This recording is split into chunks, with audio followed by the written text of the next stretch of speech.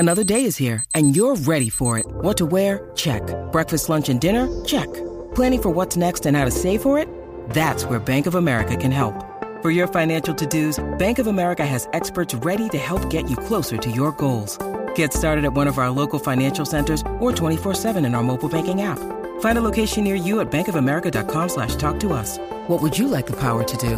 Mobile banking requires downloading the app and is only available for select devices. Message and data rates may apply. Bank of America N.A., member FDIC. When you need mealtime inspiration, it's worth shopping Kroger, where you'll find over 30,000 mouth-watering choices that excite your inner foodie. And no matter what tasty choice you make, you'll enjoy our everyday low prices, plus extra ways to save, like digital coupons worth over $600 each week. You can also save up to $1 off per gallon at the pump with fuel points. More savings and more inspiring flavors make shopping Kroger worth it every time. Kroger, fresh for everyone. Fuel restrictions apply. Hey,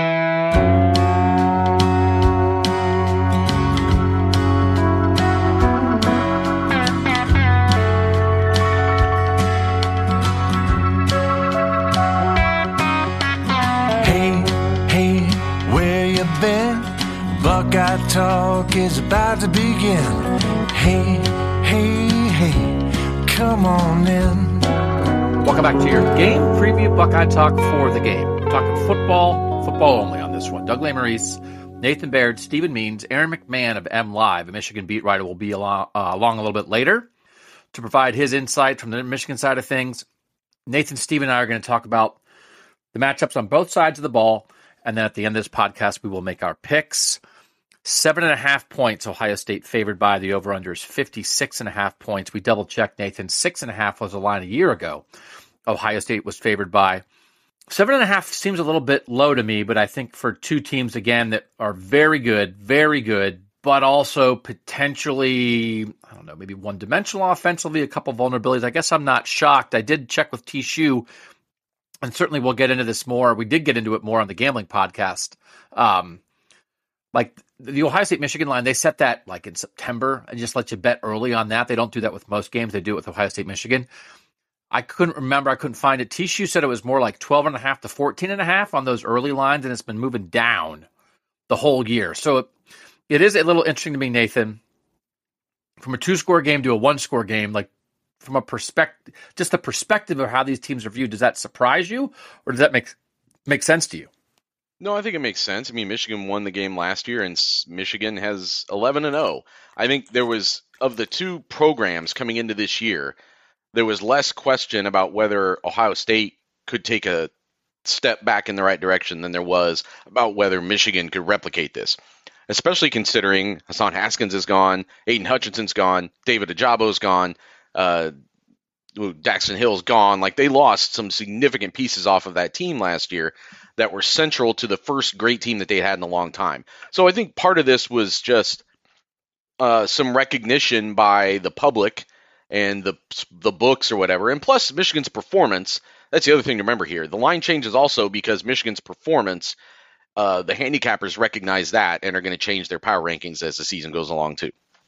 I think that's well said. I think the idea that you were setting a line early in the year on a great team versus a good team, and now you're setting a line on two great teams. I think it is more reflective of Michigan confirming that it's back and not really like, I don't know, I don't believe in Ohio State. I think that's smart. Smart way to think of it. Okay. I do want to talk a little bit about C.J. Stroud off the top. We're going to start, Stephen, with Ohio State offense versus Michigan defense. And we're going to use still some tech subscriber information, 614-350-3315, if you want to be a tech subscriber. We're going to use some of their thoughts to guide us through the discussions on both sides of the ball. This is from Goose in Lakewood. C.J. Stroud is not a Heisman quarterback this year. First off, C.J. is an elite QB. Ohio State is lucky to have him. He's smart, accurate, etc. That being said, he does not take over a game like a Heisman winner should. When you watch other QBs, Caleb Williams, Max Duggan, Bryce Young against Texas, they make plays which are the sole reason their team wins the game. Last week versus Maryland, we had to rely on a true freshman running back to take over the game. Yes, some of that was due to Maryland's defense, but in big games this year, CJ has not dominated the game like a Heisman winner has in the past. He's done the job so far. Ohio State's undefeated. I hope he does win the Heisman. If I was a voter, though, I'd be left asking for more magic. That idea, Stephen, not to have a Heisman conversation, but to have a magic conversation. Do we think CJ Stroud is capable of magic in this Michigan game? Because the Heisman is great, whatever, but this is the game itself, right? You could have a great game Saturday, maybe Caleb Williams does something, whatever. But the idea that CJ Stroud could have a magical game against Michigan, is that what you are expecting, more or less? Or maybe are you expecting more like good, efficient, smart, accurate, maybe not quite magical, but enough for Ohio State to win? What are your expectations for CJ? My expectation is he needs to be magical. And what that looks like is similar to what Dwayne did in 2018, where it wasn't flashy what Dwayne was doing outside of him pretending that he was a running quarterback for 2 seconds. He was 20 of 31 for 396 and 6 touchdowns. It was a Dwayne Haskins way of being flashy, where it was a big time game with the world watching, and he put the numbers up and he beat Michigan in the process. I think he's not going to do it the way Bryce Young does it. One, because he doesn't have to, because Bryce Young's offensive line is garbage, and so Bryce has to do a lot of that stuff, or he's going to get eaten alive. And then Caleb Williams, Ohio State has a better team than what USC has, so there was more required of Caleb Williams against UCLA than if you would have had Ohio State versus UCLA.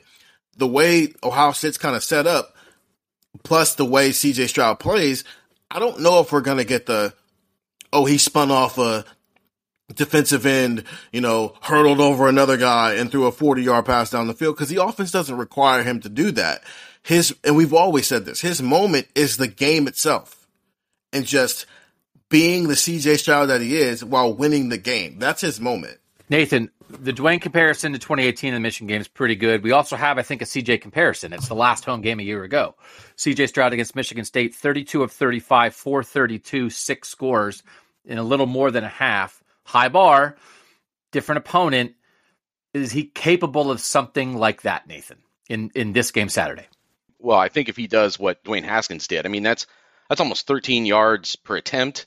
That's a touchdown every 5 attempts. He had 6 touchdowns that day with no interceptions. If he does that, I think Ohio State wins this game by maybe a similar score to that. I think they blow Michigan off the field with that. I think the problem is this is a better Michigan defense than Dwayne Haskins faced in 2018, so I don't know if that's quite attainable. But I think the key is not for CJ Stroud to have a game like he had last year against Michigan, where it took him 50 attempts to throw for 400 yards. There needs to be more efficiency than that. And I think the efficiency has leaked a little bit the last couple of weeks for Stroud. I think that there have been maybe some other underlying reasons for some of that. But I think he needs to come out, because, again, as Michigan's going to be able to move the ball a little bit. This is also a better Michigan offense than and certainly from a ball control standpoint, a better one than Dwayne Haskins had to face in 2018. Obviously, it's going to have to make more out of every possession because they may just have fewer possessions. They may have fewer cracks at it. That may be a more critical thing for the run game in some ways than it is for Stroud. But if the run game isn't there, then more goes on Stroud's shoulders. Do you think Ohio State throws to win in this game? Is the Ohio State passing game what's going to determine this game? Because I would say I think that's what's going to happen. We're going to have a Dallin Hayden conversation in a moment. But from the 7-7-0, there's something inevitable about Michigan and some of the previous elite teams that Urban and Tressel had at Ohio State that Ryan Day and Ohio State don't have, that I think contributes to some of the frustration from fans that we keep seeing. It's hard to know exactly what to expect year to year and even game to game from Ohio State, which in some ways is good, but in other ways creates a challenge, I think, even for players. I think about the offensive line issues, that kind of thing. It's time for Day to establish a true identity and let the players execute like Michigan has done and maybe pull out wrinkles for playoff games if needed. From the 7-7-0, I think I disagree with that. I don't think we have any illusions about what the identity of Ohio State is right now. And it's okay for your identity to be throwing the ball. Only allow identity to be a run game conversation. Ohio State throws to win. Ask Ohio State if it had an identity against Michigan in 17 and 18 when Ryan Day was the offensive coordinator. Ask if they had an identity throwing the ball on Clemson in the playoff games. Ask them if they had an identity against Michigan State last year, Nathan. I'm confused by this. Like the idea that Ohio State doesn't know who it is, I think that's wrong. They knew exactly what they were. They got a team that throws the ball to win needs to run the ball better when they need to and needed a better defense. So they hired a defensive coordinator and have tried all year to run the ball when it matters. But that's because those were ancillary things. They're not ancillary, but certainly secondary to the main thing, which is these guys throw the ball better than anybody in the country.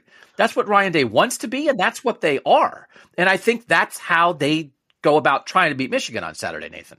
Well, more importantly, they were ancillary to them winning some of those individual games. Ryan Day admitted this in a press conference a couple weeks ago, that when those games are in control and out of hand, he'll double down on trying to get something going with that run game, because they feel like, I think they need to prove that to themselves as much as anybody, more than they need to prove that they can complete passes to Marvin Harrison and Emeka Egbuka and Julian Fleming and Cade Stover. To answer your overall question, yeah, I think this is a game that comes down to Ohio State being able to be what it's supposed to be with the ball in C.J. Stroud's hands and those guys running routes.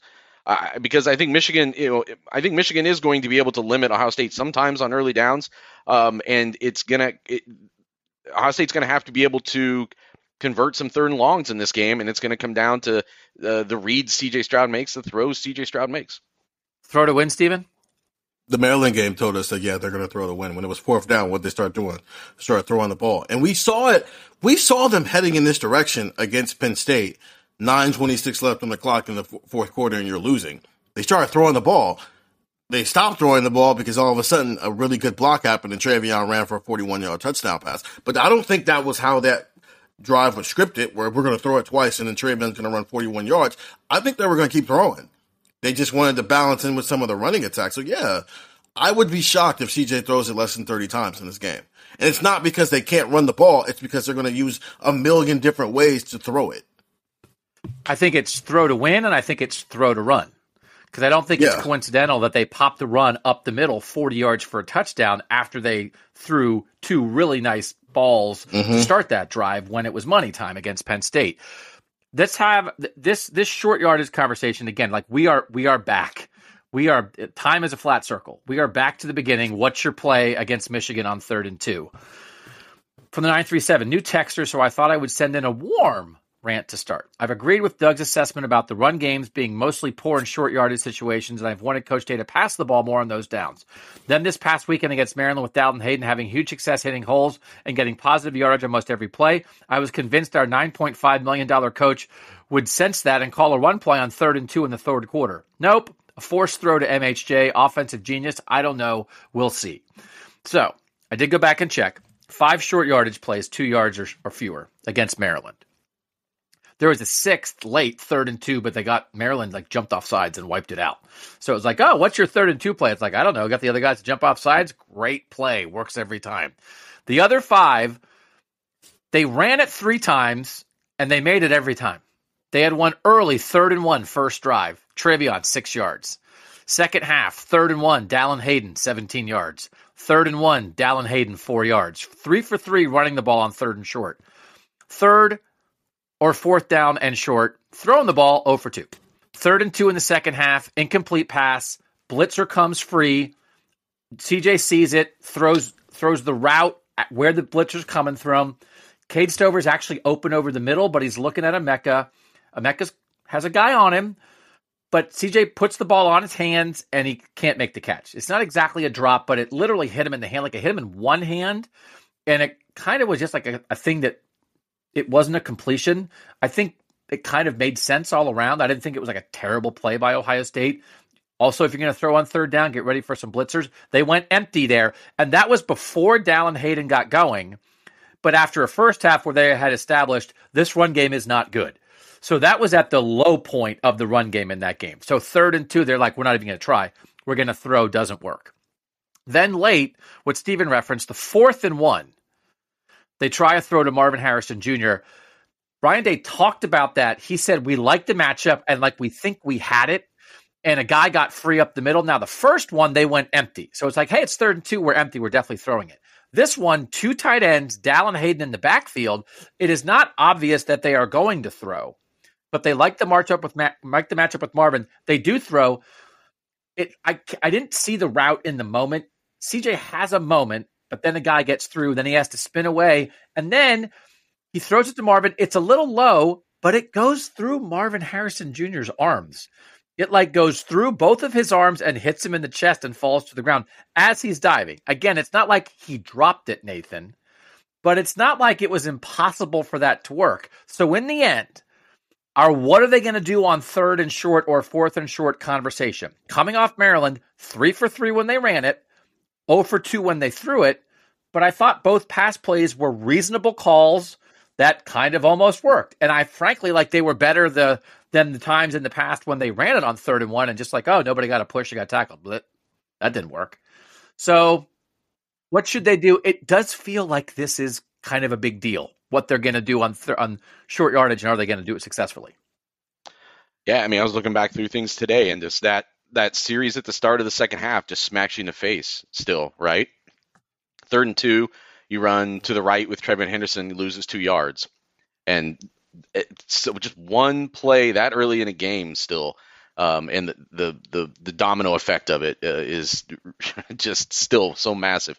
What are they going to do? So there are some personnel things that can make a difference here. Is Michigan's defensive line going to be compromised a little bit? I think that would change maybe what decision I make there. If like Mike is Morris Michigan's defensive line going to be compromised? So Mike Morris didn't. What's the deal with that? What are you talking about? Mike Morris didn't play last week. He was, I think, a game-time decision for Illinois and didn't play. Now, the MLive guys think he probably will try to play this week, but that's their best edge guy. So, and just an important piece on the defensive line. If you start going too deep on the defensive line and you start liking your matchups more and more, I think if you're Ohio State, just to be able to get those 2 yards. But I don't know what I think they will do as I'm sitting here, because there's part of me that agrees with Steven that they started to show a trend that would make you think that they are going to lean to the pass there. But there's also a part of me that wonders if, like, Ryan Day, I've come around almost full circle on this. Like, have they been doing it all season, and is he going to be able to not resist the urge to prove it on that stage in that moment that they can run it? For the record, that route on that 4th and 1 against Maryland, Emeka won and Marvin won. The offensive line didn't do its job in protection, and Ryan Day even said that. So it works. The throw. No. Okay. It didn't work. It doesn't work. Yes, if you execute it as but that's anything. But listen, you can't say, "Oh, well, the receivers got open and all that didn't work in pass protection." That's a primary part of it. Didn't work, also it hasn't worked when they've run it. So it. I mean, it didn't work. It doesn't mean it can't work. When this season is over, I'm going to write a book. And the book title is going to be called 3rd and Short. What will they do? And it's just going to be a list of everything Ohio State did. It's like a choose your own adventure book. It's too frustrating. I'm going to remember those. It drives people crazy. Just a list of all the 3rd shorts. But look, I think they're going to throw it. I'm just at that point now. I think they spent 10 weeks, as he said, being stubborn about it and trying to force it to happen, and it hasn't happened at this point. And you're down to your 4th-string running back while you have your 1st-string quarterback. And at this point, we don't expect Jackson Smith and Jacob to play. Your wide receiver 1 and your wide receiver 2. You know who those guys are. So put the game in their hands instead of trying to force something else that clearly has not worked. The passing on 4th and 1 didn't work against Maryland, but the running on 3rd and short and the 4th and short has not worked all year. Just to bring up personal things, Ohio State might also be without its starting right guard, which might be fine, because I do think Matt Jones has been compromised at times this year anyway, and trying to play through it, and maybe a healthy version of that somebody else wouldn't be that much different than a compromised guy. I think they'll throw, unless in running in other situations they realize, oh, we can run it. Because I do think they're going to run it with Dallin Hayden, and we're going to talk about Dallin Hayden now. So, if they've been kind of throwing the ball more often than not, and it's the 1st, 3rd, and 2, and they haven't figured out that, oh, wait, we can run it, then they'll throw it. I think they'll throw it. And I think they'll have some things that, again, it's not that they're new plays, but they work out. They they have all these different types of plays, and they work on third down, they work on red zone, they work on short yardage. So they have all these plays. They're not coming up with new plays for short yardage, but they're just going to have, and they don't have a million in the playbook for a given, like they have a million in the playbook, but you don't take the book to the sideline because you don't work on the book in practice. You work on a pamphlet. You work on a slimmed down version of the book. You know, you're not reading War and Peace. You're reading like of Mice and Men. You got a War and Peace playbook and a Mice and Men plan. That's pretty good. So I do think that like that idea, right? Like it's just a matter of that's a book. What they decide to do. I think they're going to have maybe a few more throws, and actually I think they might have more options in the short yardage stuff than they often do. It's like usually they might only take 3 or 4 really good short yardage plays into a game and really believe in them, and they might take more this week because I think there's the hey, we can run it version of our short yardage packages and our short yardage plan, and there's the hey, nope, we can't run it version of that where you really have to throw. I think they'll throw early. And if they figure out that the Dallin Hayden version of the run game is working pretty good, then I think they maybe will go back to that. This is a rushing conversation that'll get us into Dallin Hayden. This is from the 616. This texter's been persistent about this, and I'm glad they were. Hearing this stat last year during the broadcast of the game really stuck with me. For the past decade, the team with the most rushing yards has won the game each time. Do you guys think this is going to be true this upcoming Saturday? So I went back in the last decade and I double-checked on this. Last year, Michigan 297 rushing yards, Ohio State 64. Michigan 7.2 yards per carry, Ohio State 2.1. 2019, all these other ones, 2012 through 2019, Ohio State wins. 264 to 91. And Ohio State won the rushing battle every time. 2018, 171 to 161. 2017, 226 to 102. 2016, 206 to 91. 2015, 369 to 57. Angry Ezekiel Elliott. 2014, 233 to 121. 2013, 393 to 152. 2012, 207 to 108. All Ohio State wins, all Ohio State winning the rushing battle. 2011, the previous Ohio State loss, Michigan 277, Ohio State 137. Couple things to note. This is crazy to think about. 2013, that's where Tyvis Powell has to intercept the 2-point conversion try to win the game. Ohio State outrushes Michigan 393 to 152. Michigan outpasses Ohio State 451 to 133. Think about that, how much the world has changed. Michigan threw for 451. 2015 game, Michigan outpassed Ohio State 307 to 113. But again, Ohio State outrushed Michigan by more than 300 yards in that game. 2018, really not representative. It's basically even. Ohio State had 10 more rushing yards, but Dwayne threw for 396, as Steven mentioned. So like that idea of like, hey, you run to victory. Ohio State didn't run to victory in 2018. They threw their way to victory. They had 200 more passing yards. This is a reminder in 2019, though. Like this is that version of Ryan Day offense that we're just not in this year. In that game, let's see, Ohio State threw it 27 times with Justin for 313 and ran it 50 times for 264. So they had twice as many rushing plays as passing plays. J.K. Dobbins in that game, Nathan, 31 carries, 211 yards. Okay? So it's not like Ryan Day only wants to throw. This is not that. So that is all very interesting, is it not? That's very interesting. And I would say it doesn't matter. I would say it does not apply to this game. Do you think it applies to this game, Nathan? I don't think Ohio State has to outrush Michigan to win. No. But I think it has to be efficient with the running game in order to win. It can't get into a situation because of what I said before, where Michigan is probably still going to be able to move the ball, is still going to be able to limit Ohio State's possessions or try to. Ohio State can't keep putting itself behind the sticks by having empty reps in the run game, where we've seen that be a problem in other games. What do you think the balance is? Let's make a prediction on percent of pass plays versus percent of run plays, like in this game. What do you think? And again, if it turns out that somebody has a big lead and that means you shut it down and then you just run it a bunch late, we'll take that out. When the game's competitive, what do you think the breakdown is, Stephen, of how often Ohio State throws it? 50-50? Is it 40-60 rushing? Is it 60-40 passing? What do you think? I'd go as far as say 65-35 passing, just because I understand those numbers are valuable. The team who wins the rushing yards wins the game, but those are also not including the fact that both of these teams have just gotten sophisticated passing attacks over the past 5 years, especially Ohio State. So that changes the variable a little bit. If you had C.J. Stroud, Justin Fields, and Dwayne Haskins in 2010, do they still win the rushing battle, or do they just throw it with those guys? So I think they're just going to throw it, and they're going to run it when they need to run it. And they're hoping that it's effective in those moments when they need it to be effective. Yeah, those numbers you read off earlier, Doug, it was 27 attempts for Fields and 31 rushes for Dobbins. So that's actually more of what the split was. You know what I'm saying? Because then overall the split gets skewed because Ohio State won that game going away and could salt away the game in the second half on the ground. And some of those runs were Fields' too, though I don't remember off the top of my head how many. I'm thinking more like a 55-45 split towards the pass. Which maybe doesn't sound like a lot at first glance, but that's a 10% gap is pretty significant, especially for Ohio State. I'm just talking about the time when the game would still be in the balance. That might change. It might skew back towards the run if they're winning and need to just eat away clock late.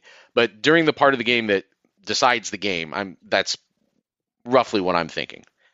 But that includes also what Ohio State likes to do in the passing game to replicate the run game, extend the run game. So I do think, right, if they've run 70 plays, 60%, 42 passes, 28 runs, I think that's about where I am. But that feels pretty pass heavy. I don't know that anybody's saying, as much as I'm like, give up the run. It's not like nobody was going to say throw it 60 times and run it 10. Right? 42-20 in a game like this would be pretty significant, and that's 60-40. So that's about where I land. I just got to read this text real quick because it's so funny to me. From the 919, first off, I wanted to say 7 podcasts a week. You guys are some dogs, and I love and thank all of you for your content. Listening to you has inspired my friends and I to try and start our own podcast, and trying to get these guys together for once a week is ridiculously harder than it should be, so thank you for that. My rant for this week is, Doug, I hope you saw how ridiculous your take is. And it's just I love 3 sentences of praise and then let me get to the heart of the matter, which is, Doug, you idiot. Ridiculous your take is that Ohio State should never run it on third downs when you saw how ridiculous and demoralizing it was when they didn't convert the 3rd and 2, I believe, versus Maryland through the air. At some point, you have to man up and just run the ball and get it. Again, completely disagree. It's demoralizing to not make it. It is not more demoralizing. I actually think it's more demoralizing to run it and not make it on 3rd or 4th and short than it is to throw it. So the idea of I hope you see how demoralizing the failed pass is. What about all the failed runs before that? That's the thing. It's demoralizing to have to punt when you only have to get a yard or two to not have to punt. Man up, honestly. If this becomes a man up game, you're not going to win it. Don't play a man up game. It is not a man up game. It is an execute game. It is a do what you do best game. It is a lean into your strengths game. And it's not a man up game. Because you know what's manly? A guy winning his route and 5 or 6 or 7 guys pass protecting and a quarterback making his read and executing that play. Sometimes you have to man up and get a 7-yard pass on 3rd and 2.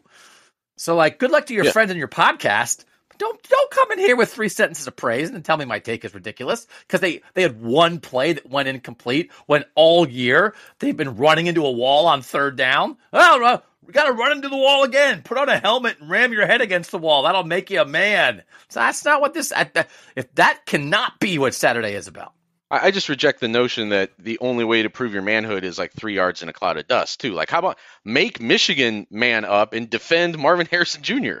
That's a man's job right now, guys. That's what you have to be a grown man to defend Marvin Harrison Jr. now. Make that be where the manhood is proven in this game. Or execute on offense and force J.J. McCarthy to have to throw the ball. Why is it that we have reached this point where it feels like we need to beat Michigan the way that they beat us? No. You just make Michigan try to beat you the way you play.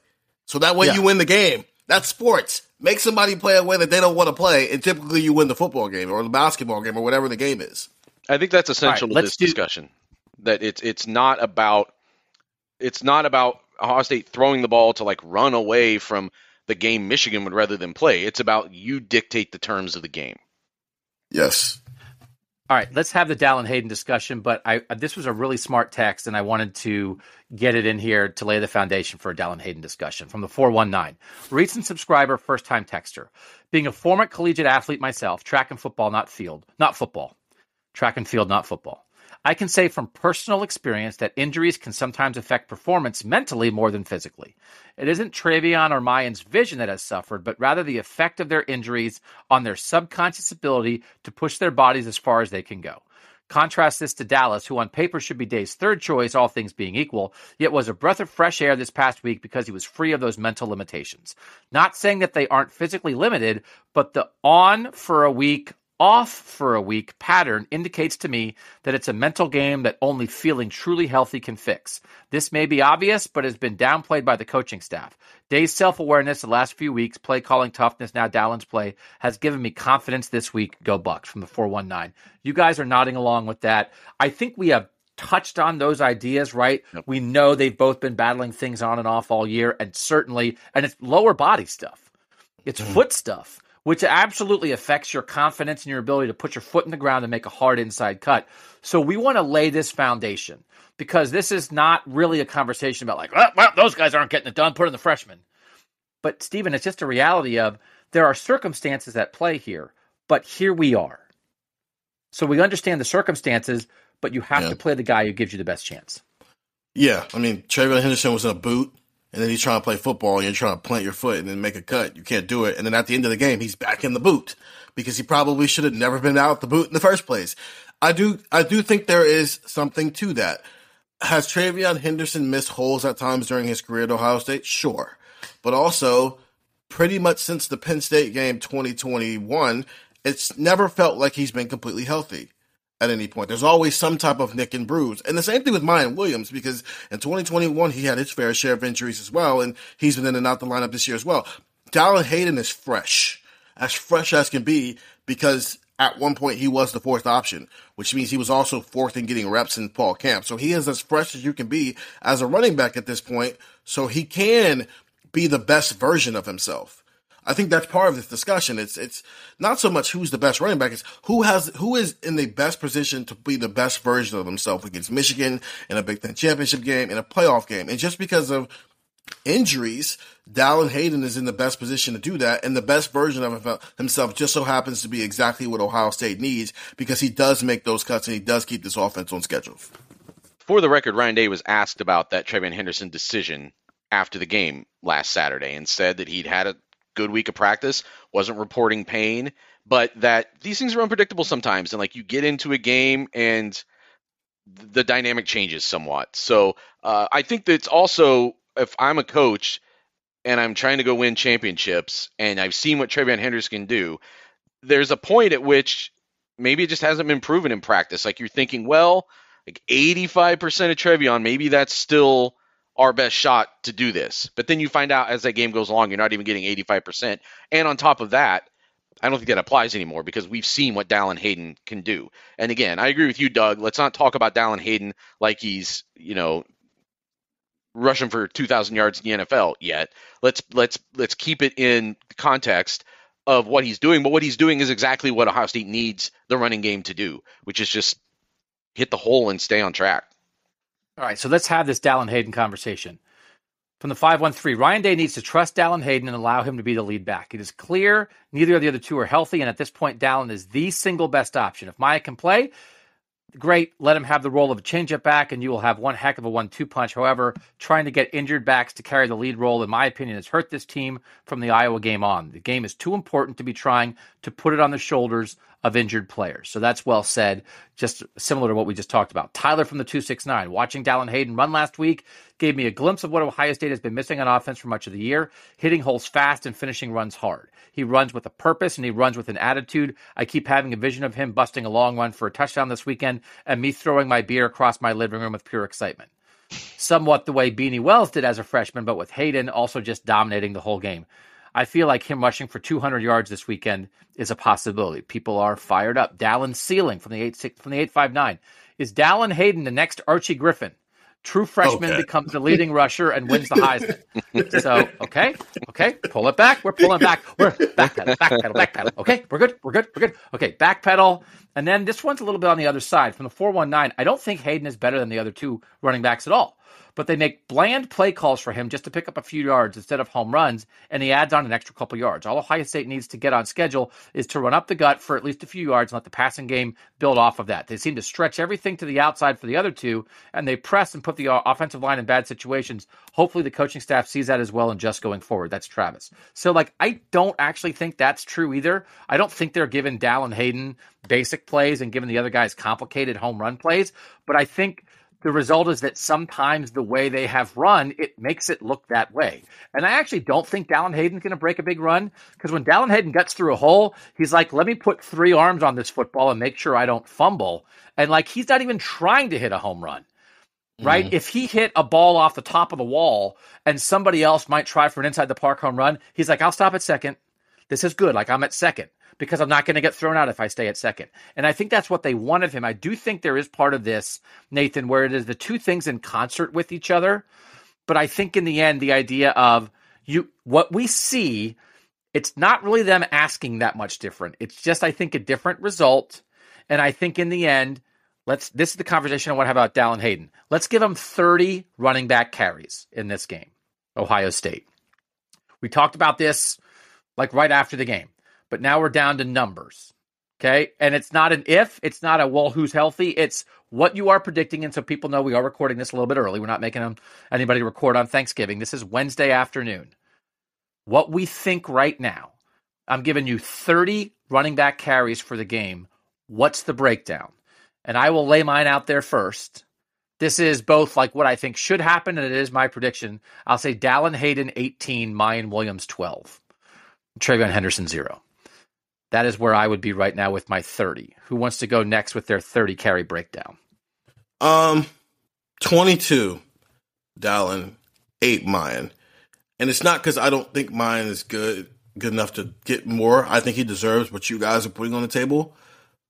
I'm very wary of this playing out how it played out last week, where Mayan starts, they try to get him going, and then he tweaks something. And then we're all going, well, why didn't you just start Dallin in the first place and not even play this game? Which is why the Trey 0 is, because I don't think Trey is going to play. So I think they get to Dallin earlier if it in any way looks like Mayan's not there. It's not working today. He's whether it's the knee or the hand or whatever else might pop up with these running backs, who knows? I just think they get quicker to Dallin if it feels like Mayan is not there. So it might. I'm saying Mayan has 8, but he might have 6 in the first 2 drives. I think that's well said, right? Because we saw that you end up leaning on the healthiest guy down the stretch. Nathan, what do you think? It's so tricky because if you think Mayan Williams is going to play, I think I would probably expect him to start also. But then to expect him to not be able to finish the game is a tricky thing, man. I think I'm going to go more like what Doug said. I'm going to go 17. Hayden, 12, Williams, 1, Xavier Johnson. You're annoying. Oh, that's good. No, that's good. Xavier Johnson is everything. If I knew we were going to do that, can we count the jet sweeps then and get a No, I said running back. No, lining up in the backfield. This is, yeah. I did, by the way, ask Xavier Johnson. It's like I'm asking Xavier Johnson a question, and Steven is laughing as I'm asking the question. And then Steven's like, taking the podcast to the interviews. And because we were talking about I asked Xavier Johnson if he wears number 10 because he's X. And he was like, it's Michigan week, you fool. Why are you asking me this? No, he didn't actually say that. But he was like, yeah, I switched to 10 this year. That actually was in my head. I did think about it. And I was like, someone in your family has an X instead of a 10 on their jersey? He's like, yeah, that's my mom. And I was like, that's the coolest jersey ever. So yes, he did admit that is part of the reason that he is number 10 now, because he is Xavier. That's an X. That's a Roman numeral. So just for confirmation, we assumed, and again, it's a cool jersey. But again, taking the podcast to the streets, we like to do that sometimes. All right, last part of anything else you guys want to add? Michigan defense versus Ohio State offense. I do think the Michigan corners are good. And I've said all of this on my breakdown earlier in the week. I think Ohio State can work it out in the pass game, similar to what they did against Penn State. And I just think the Michigan pass rush is really not similar to what it was a year ago. Nathan, where are you? What else do you want to say about Ohio State offense versus Michigan defense? I think we've covered a lot of it. Again, I think you're right that the pass pro is not as urgent of an issue. I think, again, to me, it just comes down to this defense needs to be able to get the ball back to Ohio State's offense as often as possible. I know that sounds so simple, but it's just so much harder in a game like this with the style of offense that Michigan runs and how well they do it. So as far as what the offense the offense can't have what we've talked about so many times, those where you'd go those long stretches where, running backs would be like 3-1-2-0-1-0. There's got to be something. There's got to be more forward progress than that consistently. Just keep things moving and get the flow going. That is what this passing game thrives on. I think if I wanted to add anything else to that, Nathan said this defense has got to get the ball back to the offense as much as possible. I agree with that. But also the offense needs to get out of its own way, because that's what happened against Maryland. Quality first drive, deep ball to Marvin Harrison Jr., run, another pass, run, screen pass to TreVeyon Henderson, 31-yard touchdown. And we're all thinking, okay, well, that's going to be today. Let's pack it up and go home. And then penalty, bad run, penalty, weird drive, punt.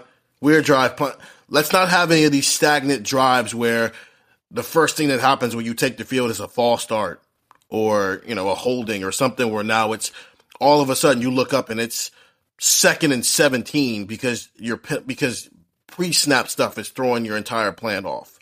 I think that's well said. You're playing an opponent that's going to be able to stifle you from time to time. Don't help them. Yes. And I do think last year, right, false starts were an issue last year. I think that's just more problematic on the road than it is at home. And they had a couple goofy delays of game last week. I think when you have a goofy thing like that step up, I think you fix it. So I would imagine they are really working on getting the play in, making sure CJ is not taking too much time trying to I am sure Ryan Day and CJ Stroud had an overthinking conversation this week about let's make sure we get our plays off. So I do think those two kind of things where it has bit them at times, I think it's less likely it bites them in those two areas this week. All right, when we take a break, when we come back, we're going to do surprise players for the game before we get into the Ohio State defense versus the Michigan offense. Next on Buckeye Talk. With threats to our nation waiting around every corner, adaptability is more important than ever. When conditions change without notice, quick strategic thinking is crucial. And with obstacles consistently impending, determination is essential in overcoming them. It's this willingness, decisiveness, and resilience that sets Marines apart. With our fighting spirit, we don't just fight battles, we win them. Marines are the constant our nation counts on to fight the unknown. And through adaptable problem solving, we do just that. Learn more at marines.com. Doug, Nathan, and Steven, 614-350-3315. You're hearing this on Friday morning, and you're like, man, the game's tomorrow. You can just, even if you don't want to think 2 weeks, I don't want these guys blowing up my phone for 2 weeks. Let us blow up your phone during the game. And if you get sick of us during the game, type stop during the game and be done with us. But you can get the pregame info. If you're not at the game and it's not on TV yet? I know Big Noon's going to be there and the Fox and Game Day's going to be there, right? They'll be doing stuff, but they're all doing scripted stuff, whatever. We're telling you what's up. No script. Buckeye Talk. That's real. No script. Just join. You send a text to 614-350-3315. And then if by the middle of the first quarter, you're I hate Doug even more than when he's talking. The only thing worse than Doug talking is Doug texting. Type stop and you're done. From the 513, I think there are two players that will play a huge role in a Buckeye win Saturday. On defense, Josh Proctor. I think they will go with an extra safety instead of a linebacker. He will cause a fumble that will lead to a touchdown at a crucial time. On offense, it will be G. Scott. He will make some big blocks in the first half to spring some runs and then get 2 touchdowns in the second half. If the Buckeyes keep their emotions in check, I think it will be a big day for OSU. Scott in the 513. I love the specificity of putting it out there. Because the thing about that is, if you're wrong, everybody forgets. And if you're right, my God, we're going to have you on the podcast. If G. Scott has 2 touchdown catches, my God, Scott in the 513 is a genius. Let's do surprise players. Nathan, you got a surprise player that could rise up for Ohio State. If G. Scott has 2 touchdown catches in the second half, I think he needs to change from being Scott in the 513 to Scott in the whatever Las Vegas's area code is. So a lot of the candidates of this have kind of been absorbed recently. You can't really say Dallin Hayden's not a surprise player anymore, and Ty Hamilton's not a surprise player anymore. Some guys have elevated here the last couple weeks. But a guy that I think has been hanging out there as a potential impact guy who just the only reason he isn't maybe having a bigger impact now is there's no place to put him consistently, but maybe something happens and he's getting enough special teams run that maybe that's where it happens. Chris Olave style, I'm going to say Caden Curry. Dang it! Oh, that was loud. Oh, that was very angry. Oh, look at that. Steven, you thought you had it with Caden Curry, and here comes Bears. Yeah, man. I was coming with the freshman impact thing, and Nathan swooped in. Congrats. So I'll let you have the floor then, because I love this. Well, just we've seen. Listen, he's so mad. Yeah, I don't know how many like actual pass rush situations he'll get. He's shown some flash there, but it's been in a very Tyreek Williams way. It's been kind of late game situations for the most part, and not saying it doesn't matter. True freshman, good things to see, but I don't know how much he actually plays on defense. But if they needed him to, I think he could hang. He's sort of shown he can probably hang to some extent, and he is consistently playing on a lot of special teams. Units. And I just think that there's going to be, he'll have chances. He'll have chances to make his presence known in this game. My point with him was going to be special teams. Lathan Ransom has blocked a punt 2 weeks in a row, so I'm pretty sure Michigan is going to be on alert for where Lathan Ransom is, and I'm pretty sure Ohio State's going to be on alert for the fact that Michigan's probably planning for Lathan Ransom, which frees up somebody else to make a play on special teams. Insert Caden Curry, who, as a defensive end, he's on multiple special teams units doing stuff that defensive ends shouldn't be doing, which future Jack, I'm just going to throw that out there. He was repping at it in the spring. So that was mine. I'll go with another one then, since he stole that one. We have harped on how good the safeties have played. We've harped on how good the linebackers played. We've harped on how good the defensive line has played. Meanwhile, we've been talking about why aren't the corners playing better? And in the name of Ohio State makes Michigan throw, I think this is a day where the combination of J.J. McCarthy not really proving himself as a vertical passing threat mixed with, hey, the corner's got action.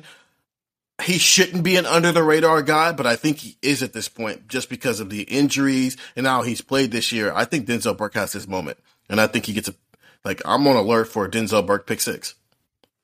And again, for Denzel, who didn't personally have a great game last year. Right? Yeah. That this would be, there's a team motivation and a personal motivation. And this guy has personal motivation from the whole year. Yeah. I mean, he saved Ohio State last year. If you think 2 losses was rough, think about where they might have been if Denzel Burke wasn't ready to do what he did and be a number 1 corner as a true freshman. You might have been talking more problems.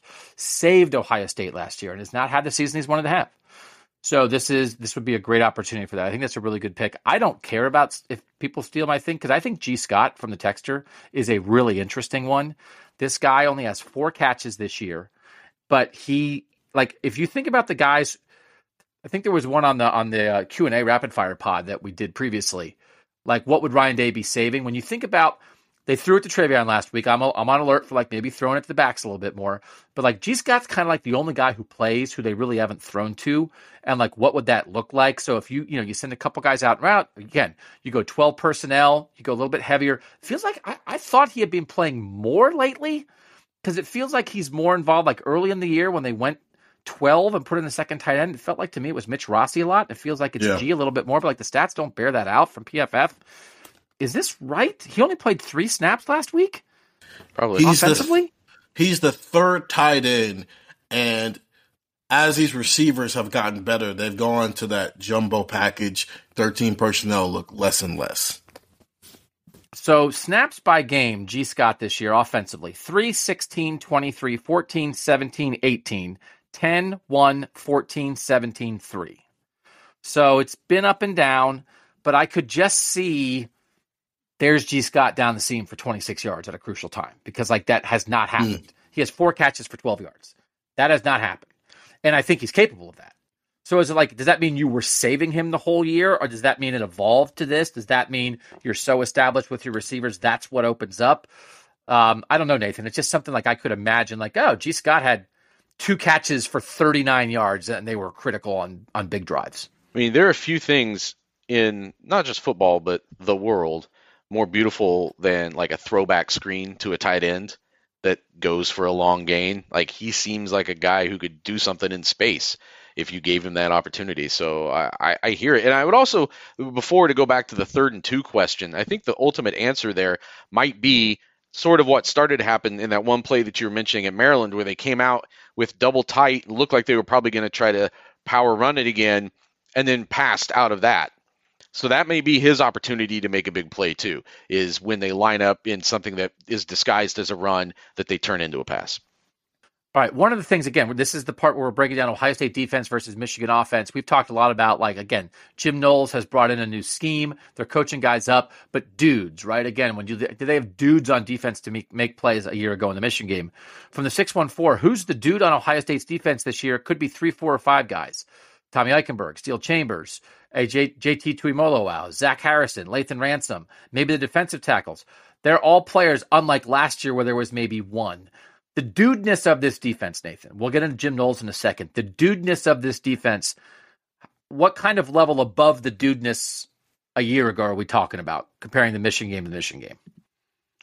Oh, man. Well, I mean, if last year, are we on like a 1 to 10 scale? What is the scale? Is that A to F? What's the dude just scale? the dude scale. The typical, the dude scale. I mean, the dude scale that everybody uses. What are you talking about? Just the dude scale. No, yeah. I mean, if last year, 1 to 10, what were they last year when it comes to defensive dudes? 1 bad, 10 good. And this year, what are they when it comes to defensive dudes? I mean, last year they were probably a 4 at best, right? There were more dudes that you worried weren't making plays than you were worried were going to win you a game. 4 at best, maybe less. And then this year, I think they're like, I don't know, 8. You've got, an All-American fringe candidate at linebacker. You've got the guys up front doing what they are doing and kind of just passing the torch week after week. I know cornerback is still a question mark, and I think it's a legitimate question mark, but you have ultimate confidence in what's happening at safety right now compared to what you had last year. So I think it's like they've doubled their dudes. Yeah, I think I might have given last year like a 2, and I give this year like a 7. What's your dude factor, Steven? Yeah, I'm giving last year a 1 because even when there were little moments, but they were never consistent enough that I'm going to call you a dude. I'd say 7.5 because I think they've got some dudes this year, but they don't have like the Chase Young dude where every single game he's the problem. They have guys who are maybe headed in that direction, and I think next year they might be at a 10. But right now, 7.5. So I said this to Zach Harrison in interviews. It's like I do think like that's a guy that has always been good. I think he's at a pretty high dude level, right? I mean, he got the strip sack at the end to like finish off the Maryland game a week ago. I mean, he's really good against the run. I think he's really important in this run game, right? I mean, a lot of times when Michigan's trying to pop something outside, they just let that tackle beat the guy on the edge and seal something off. It's hard to seal off Zach Harrison. I think Zach Harrison plays huge in this game. And I actually do think when you think about the 2 defensive ends that they start, right, as much as it's the Bosa's and Chase Young and you get out the quarterback after the quarterback the same way, I think Zach Harrison and JT Tuimoloau are like 2 pretty good edge guys against the run. And then you throw in 2 defensive tackles that you can put out there in Hamilton and Vincent who are run-first stoppers, right? And then when it gets to 3rd and long or something like that, maybe Mike Hall comes in. Now here comes Jack Sawyer. I talked on one of the other pods a lot about like the Jack Sawyer wrinkle with the jack and that kind of thing. That really matters. I do feel like this defensive line, we end up talking a lot about sacks with the defensive line because that's what you do. I think this is a defensive line that you would want to take into a game where you've got to stop the run, right? I think as good as Michigan's offensive line is, maybe the best center in the country, really good left tackle, like veteran dudes. They believe in all 5 guys they put out there. They have had a couple guys in and out with injuries. I think they believe in all 5 guys. I think this is a defensive line that you would have faith in, right? Is that where we are? But okay, this is a great rushing team, but all right. Ohio State will put out 4 guys and Larry Johnson will take his chances. Definitely. Yeah, definitely. And I think that, when we talked about a lack of star power on this defense last year, let's face it, we were asking for it up front, probably first and foremost in a lot of ways. I think that, and especially in a matchup like this, you needed to have disruptive people, imposing their authority up front. And now you're getting that. I don't think you go into any game right now thinking that somebody on that offensive line isn't going to have a potentially great game. We've had multiple ones from Zach Harrison. Obviously what JT Tuimoloau did. You're starting to see more from the tackles. Mike Hall is still maybe, in some ways that's the other guy who's kind of out of sight, out of mind recently. Like, have they been limiting Mike Hall each week because he had to be limited those weeks, or to get more out of him against Michigan, where he could really be a huge impact on Saturday. This game might be won by this defensive line. I think I'm not nervous that they don't have a guy who can make a play when it's time to make a play. Zach Harrison has spent a lot of games now proving that when it's time to go make a play, I'm going to make it. The strip sack against Maryland proves that. You just mentioned what JT did. But it's not the fact that he had all those numbers. It's that he had them at moments when Ohio State probably needed to have something like that happen. Even the 2 picks, as ridiculous as they were, the offense was being kind of wanky, and he quickly gave the ball back to the offense. He sealed the game at the end with that pick 6. Jack Sawyer has had some moments against Indiana. Now, can we see him do it against a like-minded opponent is the next question for him. We saw Mike Hall early on. Tommy Eichenberg has made open field tackles and Steel Chambers the same all season. Lathan Ransom. There's guys when it's 2nd and 6 and it feels like a team is getting ready to start rolling. They're making plays then just as much as they're making a play when it's 3rd and 12, and it's pretty easy to just pull your hair back and go get after the quarterback. All right, the Jim Knowles side of this, he was brought here to win this game. From the 7-2-7, does Knowles' Big 12 defense stand a chance in November against a real Big 10 team that can run? So we talked, Nathan, about that a lot early in the season, that Jim Knowles was saying, like, yeah, the Big 12, they'd run 12 personnel with 2 tight ends, but it was kind of fake. It wasn't a real 12 personnel. We talked about that in context of Notre Dame and Wisconsin early on. Michigan will put 3 tight ends on the field. They line them all up on the same side. They'll run 3 guys there. They'll run out of it. They'll throw out of it. You've got to be ready for that. They love to throw to the tight ends. They love to throw to the running backs. I do think the idea that I thought Ohio State pretty much handled its business against Braylon Allen, the Wisconsin back, early in the year. They absolutely handled their business against Michael Mayer, the Notre Dame tight end, early in the year. Again, like, if you're trying to beat this Ohio State defense, as much as, like, I think Denzel Burke is a good pick for this game, I would rather try to beat Ohio State. I think Ohio State, frankly, probably would be more scared of USC's offense, Caleb Williams and Jordan Addison and guys like that, than a run-heavy team. Because I don't think, Nathan, there was a time, right? Jim Knowles had to design this defense, to beat teams chucking around the Big 12. But he also said, like, this jack position that he created is really to battle run games. So I don't think any idea of, like, Knowles, he's from the Big 12. Has he seen a rushing attack like this? I think he'll be ready. What do you think about Jim Knowles in this game? Yeah, I mean, our guy Lance that did a great film breakdown on what Michigan's offense does well and what Ohio State's going to need to do to counter it. If you can find that out there, it's not probably at the top of our site anymore, but it's out there and is informative. And a lot of what Michigan does, it's a very smart offensive line. It is a very high executing offensive line. I don't know how many of these guys are necessarily first round draft picks. That center is really good.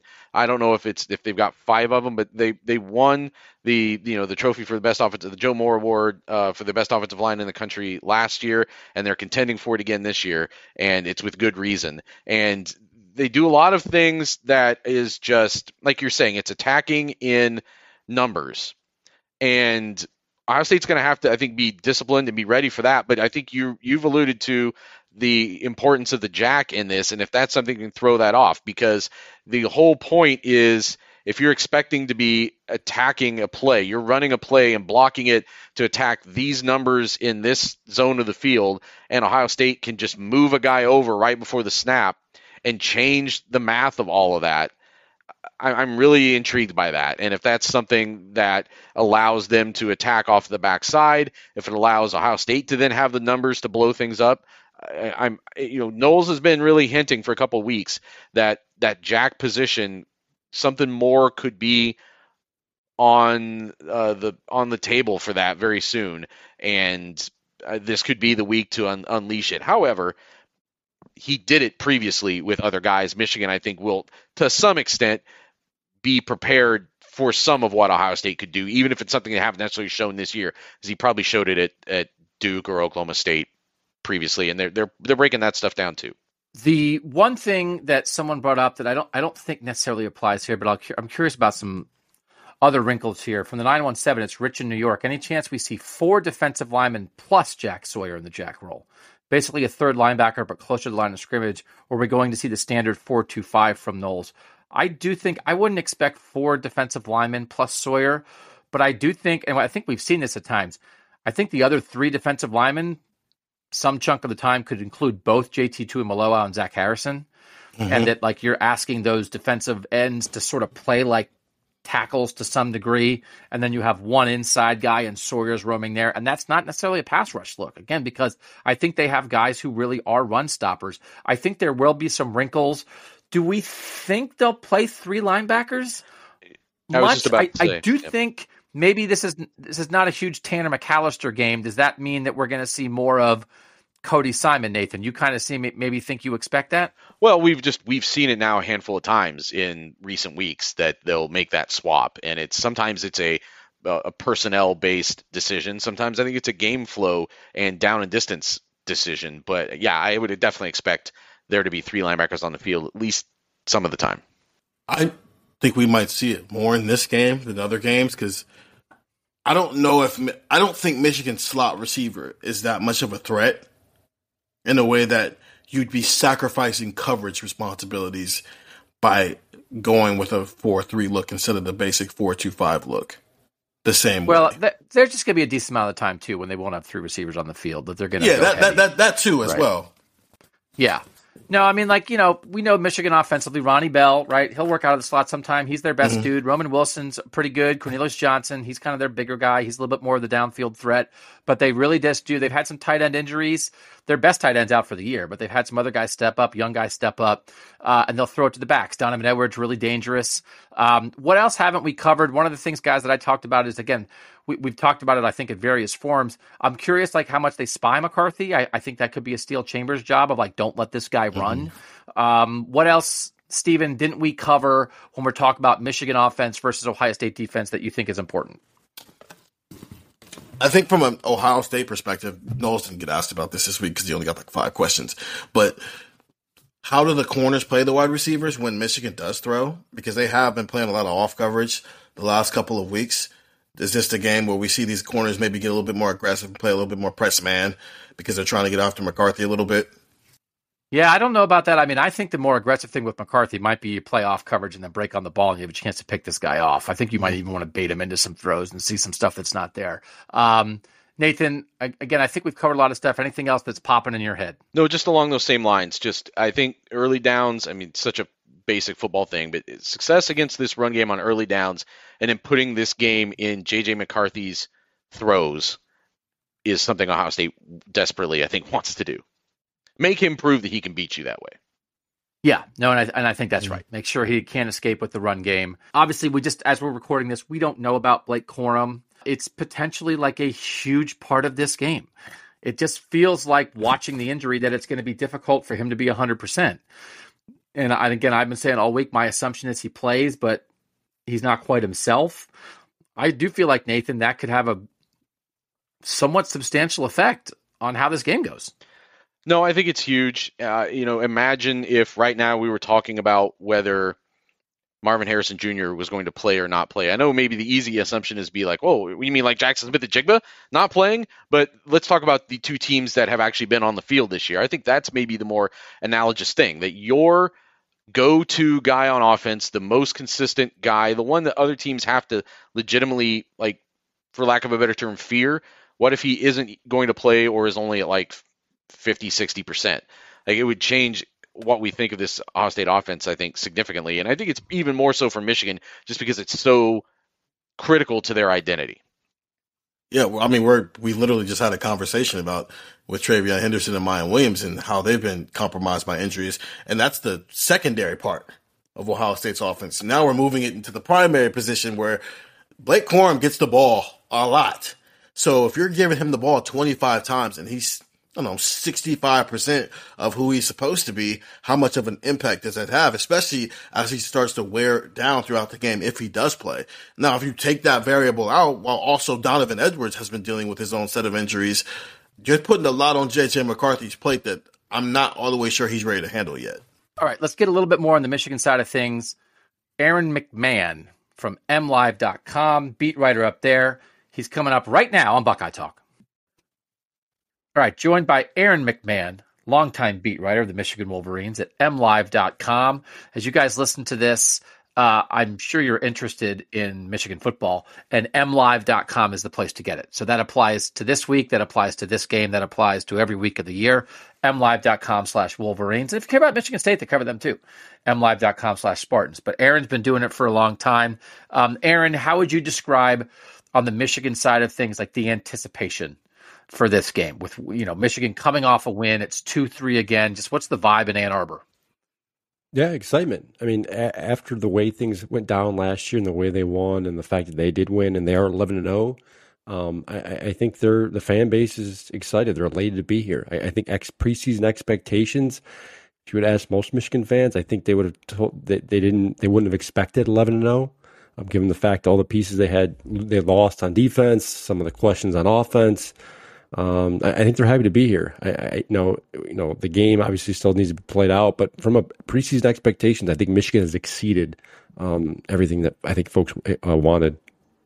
Yeah, I think that is an interesting contrast here. I mean, it's not national title or bust for Ohio State this year, but clearly with, C.J. Stroud in year 2 and the opportunities here coming off a 2-loss season, 11-0 for Ohio State has not exceeded expectations. I think this is the expectation. I think then beating Michigan is part of the expectation. I think that does factor into this game in an important way.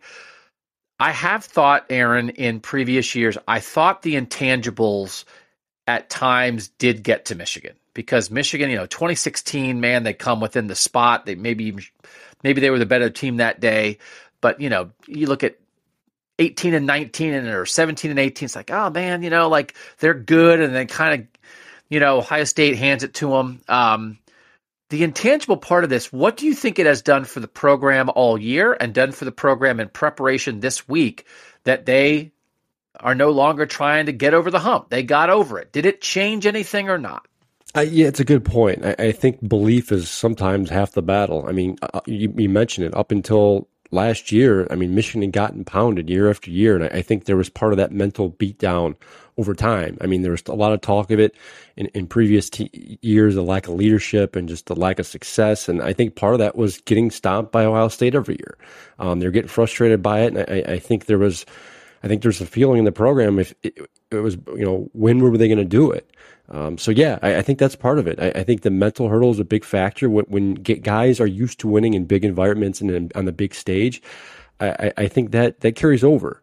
It's been talked about quite a bit this week. Players, they talk about how big of a win it was last November and kind of them, getting over the mountain, like you said. And certainly, I think that plays into it quite a bit.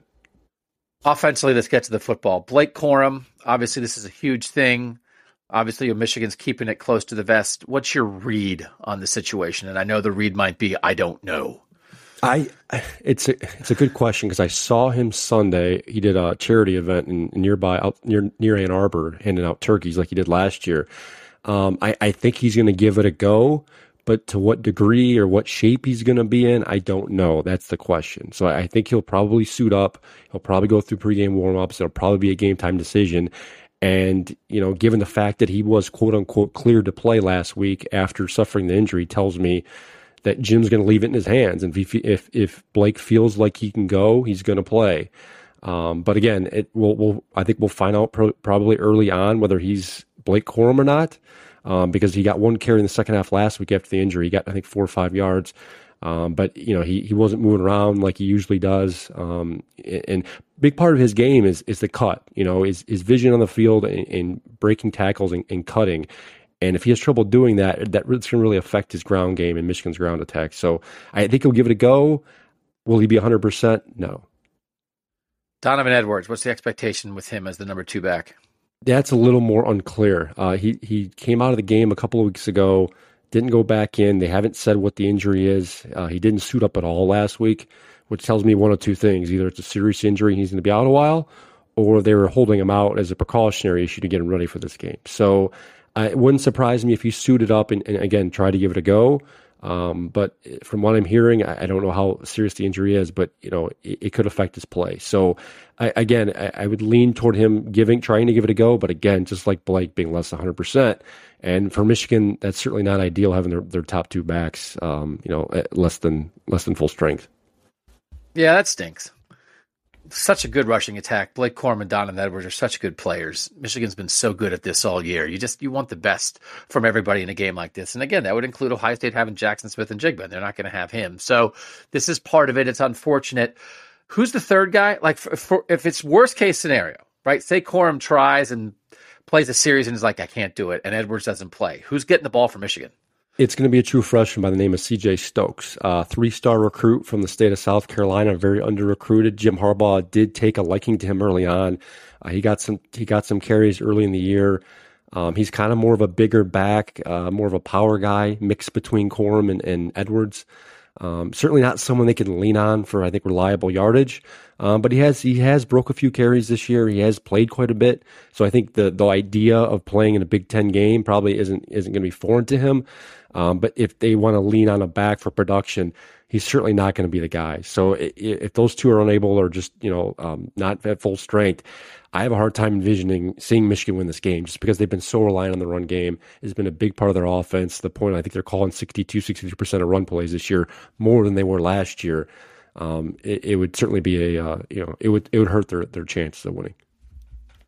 Would be crazy if this comes down to two freshman running backs, Dallin Hayden and C.J. Stokes. Dallin Hayden, 282 in the 247 recruiting rankings. 247 recruiting rankings, 789, I think it was for C.J. Stokes. So that again, sounds this is right. like two guys who could wind up getting heavy shares of the load. Let's say Corum and Edwards are at least reasonable facsimiles of themselves. I mean, you watch the Michigan offensive line from afar, the way they can get out and pull, obviously one of the best centers in the country.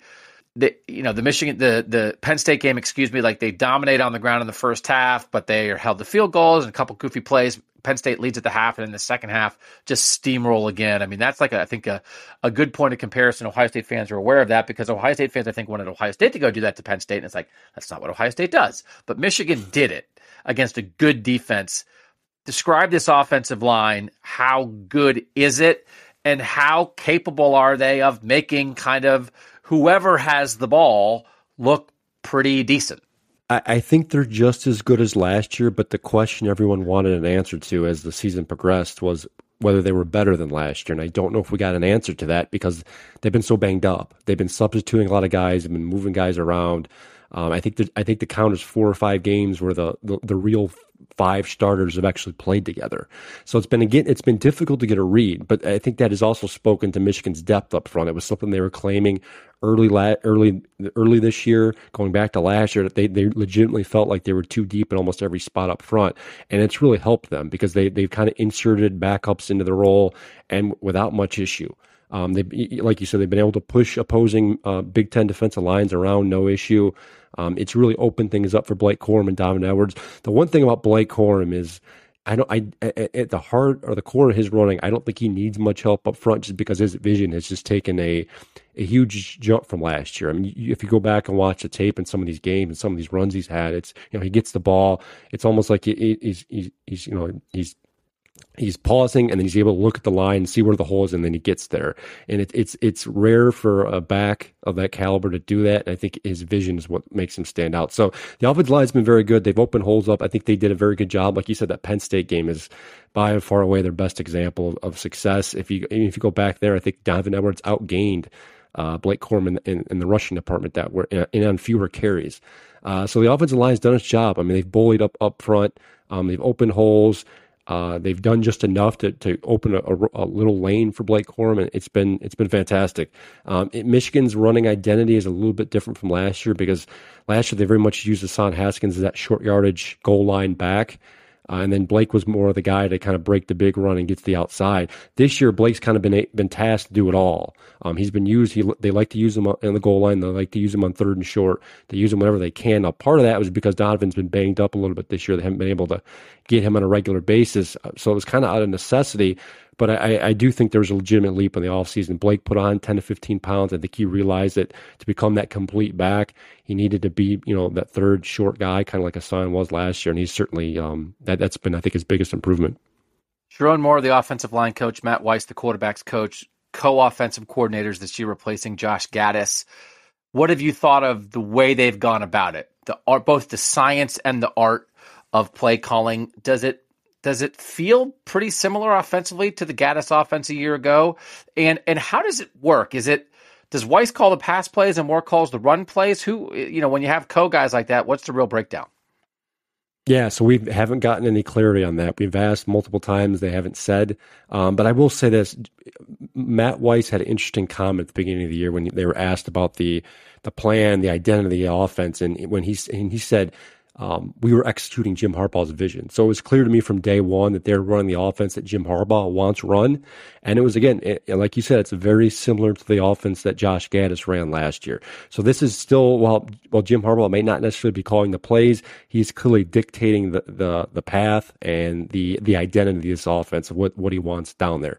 Now, the coaches have said several illuminating things this year. And I think one being, again, Matt Weiss, he has said that, they realized that because Michigan plays in the northern states, the cold weather and everything else, they feel like they needed to build an offense to withstand some of that stuff. And I think that goes back to the success last year against Ohio State, running the football and dominating up front. I think they realize that if they can't get the stars at the skill positions at quarterback and receiver, like Ohio State does, you got to beat them another way. And they've done that by building depth at the offensive line, getting the running backs in, and finding ways to win on the ground. And I think, again, this goes back to what Jim Harbaugh wanted to run years ago. He always has. It's kind of how he came into Michigan. They started to deviate away from that a little bit when Josh Gaddis came in, but I think they quickly realized, hey, we're not going to be able to long-term win this way, especially if you're not getting the recruits. Okay. How much can they put on J.J. McCarthy in this game? And from afar, it feels like they ask him to do very specific things, throw the backs and the tight ends a lot. Clearly, he can run the ball, scramble, and do some things, some zone read stuff. He'll pop stuff through a hole. But it feels like, they haven't asked. They haven't put a game on his shoulders. Is that because they haven't needed to? So why would you? Is it because they don't think they can win that way if they need to? How much have they kept J.J. McCarthy in a box a little bit so far this year, and how much might they unwrap him on Saturday? Yeah, it's funny you mention that because I've joked now for the last couple of weeks that J.J. McCarthy is kind of like Cade McNamara 2.0, just with a little bit more mobility. They haven't asked him to do much. They haven't changed the offense, as I said, much from last year, and he's very much acted as a game manager. But the one thing that has separated him from Cade McNamara is his legs. They've had no issue with him getting outside, picking up yards when they scrambling and doing that on third and long or second and long. So I think J.J. McCarthy could very well be the X factor on Saturday, especially if Michigan's run game is banged up and they can't lean on Blake Corum and they can't lean on Donovan Edwards. They're going to need some type of ground game, and I think J.J. McCarthy is the next best chance. Now, he may take some hits. He may put himself in some questionable situations, but I think if they're going to move the football on the ground, it's going to be partly because of him. They've tried the deep shots. They've tried the passing game. It hasn't worked. Part of that is on JJ. He's missed some guys this year. His accuracy hasn't been great. Part of it, I think, is still lingering from his shoulder injury in the offseason. He just didn't throw in the spring, didn't throw much in the summer, so I think the communication and just his arm, I think, is a little bit off. But if Michigan can connect in the passing game, which is something we haven't seen regularly this year, and JJ can get some yards on the ground, I think Michigan stands a chance. But yeah, I think this is the game. Well, they haven't leaned on him to win a game yet. I think this may be the one on Saturday. So you watch him sometimes, and it feels like if he gets his feet set and he has, his body under him, he can rip it, right? And then sometimes it's like he gets a little loose on his footwork, or they obviously like to roll the pocket with him. And then it's like, oh, that's a miss. Like, that's like, what is it? There are times when it looks really good. And then I guess like we saw against the Illinois game, it's like, hey, there's a guy in the flat. Whoops. Nope. You missed him by 3 yards. Is he just a little inconsistent when it comes to throwing the ball sometimes? It is, and I wonder if and Jim Harbaugh's made this comment a couple of times this year. He almost fears the idea of overcoaching J.J. McCarthy, and I think part of that is being too much, putting too much pressure on him, overcoaching him, and being too hard on him. And I think Jim Harbaugh's been a victim of that in the past with some of his previous quarterbacks. Maybe trying to micromanaging them, and I think the last couple of years he's made a point of kind of letting J.J. loose and letting him just kind of play the way he's used to. Part of that, I think, is maybe a little overdone. You're right. I do think that there are times where he looks like a 5-star quarterback. He can get outside the pocket, deliver a pass perfectly, position it correctly with the receiver. And there are times where, again, you said the footwork, or he's loose with the football and he fumbles and he feels like he's out there playing in the sand lot, hold on to the ball too long. So, I think he's trying to let JJ find his way without being too protective of him, I guess. He has improved. I think JJ the last 6 games or so, he's been much better with the football. But again, he hasn't been charged with winning a football game. Maybe the closest comparison you could point to is last Saturday against Illinois in the second half, and Michigan's passing game didn't do so hot. Now, granted, they were down their starting tight end Luke Schoonmaker, and they were battling the wind and everything else. But I'm really curious to see how JJ shows up Saturday, because all season long, especially early on, all we heard was how strong his arm was and how he's going to be this program-changing quarterback and everything else. And to be quite frank, I haven't seen it yet. I've seen very much. It's been very similar to how Michigan utilized Cade McNamara last year. Just the fact they've let him kind of get loose and run with the football. So it's really it's been kind of head scratching at times. Michigan's had some issues with the receivers. I don't think Michigan has an NFL caliber receiver on this roster, unfortunately for them, and I think that's certainly played into some of the issues in the passing game. But I think they got to let JJ loose on Saturday. Schoonmaker going to be back on Saturday? He's a good young player, right? Yeah, I mean, he's really kind of picked up where Eric All left off. I mean, he's the second on the team in catches and receiving yards, to give you an idea of where the passing game stands. But no, he's definitely helped his stock. He's expected to be a mid-round NFL guy. He did rest last week. I think from what I was told, it was kind of a game-time decision whether he was going to play. He did not. So I suspect he's going to probably play on Saturday. So the thing you said about J.J. McCarthy running the ball, he has 49 carries for 213 yards this year. That's not a ton. He hasn't had a game with more than 7 carries. He has 3 games with more than 50 rushing yards. Could you envision a world where he just keeps it more in the zone read and he has like 15 carries? And could he lead if Corum and Edwards are significantly compromised? Could J.J. McCarthy lead Michigan in rushing on Saturday? I could totally see it, and to me, if Blake and Edwards can't play, or they're again limited, I think they're going to have to turn to him, because yes, they'll give C.J. Stokes carries, they'll try and give Tavier Dunlap, redshirt freshman, and their only other scholarship back available, carries. But if it becomes clear early on that they can't run the football, they can't move it on the ground, I think they're going to have no choice. They're going to try and use the tight ends. They'll throw to Luke Schoonmaker, Colston Loveland, another true freshman. They've been leaning on quite a bit in the passing game. They'll try stuff, but they may have no choice, and JJ may have to tuck and run it, or again do some of the zone read and play action stuff, because he at the end of the day, he's probably one of their best athletes on the offense. So I think when you've got a quarterback who can be one of your best athletes, and he has the ball most of the time, you got to take advantage. So, I think there's probably some stuff they've held back as the season has gone on. I'm sure we haven't seen everything, but yeah, I could certainly see that scenario playing out. He is a good athlete. I mean, that's the kind of thing like you can see even like maybe next year 3, and Blake Corum's a tremendous player. But sort of the upside athleticism of McCarthy and Edwards as a combo of like at their best, like what that looks like, that's got a little bit, again, that's like a 5-star, like 2 borderline 5-star guys, right? That's not necessarily what Michigan has had from skill guys all the time. You can see how there's real potential there. All right. Jake Moody, this is tied to red zone issues, right? They do just settle for field goals in the red zone sometimes, but that guy's as good as it gets. Is the red zone thing something that bugs them? Do they just sort of accept it and will take the sure 3? I mean, this is a great kicker, so you feel confident when you go to him, but I'm sure they might like to cash it in a little bit more. Yeah, red zone issues were a big problem, I'd say, the first half of the season. They've gotten a little better, but yeah, I mean, they have no problem going to the field, going to Moody. He's pretty reliable within 40. Doesn't have the strongest leg in the world, but he's accurate and he's pretty reliable. So, if it's 4th and long inside the 35-40, I think they'll probably try and take the points, knowing Jim Harbaugh and everything else.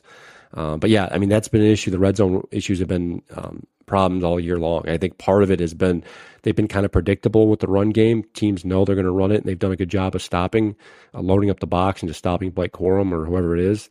And that was one of the criticisms a few weeks back, how unimaginative Michigan's offense and play calling was inside the red zone. It almost like at times they're trying to prove a point, running the ball up the middle, and sometimes it didn't work. So yeah, we'll see what happens here. I suspect they're going to get a little more creative. I mean, they have no choice at this point. I think they want to win this game. They're going to probably pull out all the stops. But yeah, red zone issues have been an issue. Moody's been good. I mean, he was 4 for 4 on Saturday. He had a hiccup a few weeks back at Rutgers, missed a couple of field goals, but by and large, he's been pretty reliable. All right, defensive side of the ball. I thought it was coach speak at Big Ten Media Days when Jim Harbaugh was like, I've seen defenses, you lose stars, and then everybody like rises up. And it's like, you know what? It kind of happened. So, I mean, that's one of these things. It's like, I do think from a coaching perspective, what Jim Harbaugh has done the last 2 years, sometimes you're like, I don't know. And then it's like, well, it seemed like it worked. Got to the playoff last year. They beat Ohio State. They're 11-0. It feels like I think you do have to give Jim Harbaugh the benefit of the doubt on a lot of things at this moment because it seems like what he's doing is working.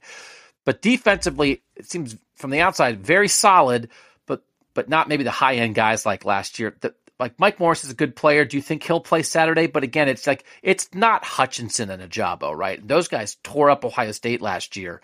It seems to me like, all right, this is a good defense, but they aren't going to get after C.J. Stroud in quite the same way. Yeah, you hit on it. Like I remember being in Indianapolis for Big Ten Media Days and scratching my head when Jim said that because I think coming into the year that was the big question mark is how the defense was going to replace Aiden Hutchinson and David Ajabo and Daxton Hill and. They've done it without, like you said, without the superstar. I think credit to Jesse Minter, their first-year defensive coordinator, who they got from Vanderbilt in the offseason. He came in and didn't overhaul the defense. They didn't change drastically what Mike Macdonald was doing. He just kind of pulled some levers here and there and changed things. It's almost one of those like cliche all 11 groups because they haven't had a superstar at any level. They've kind of played well together.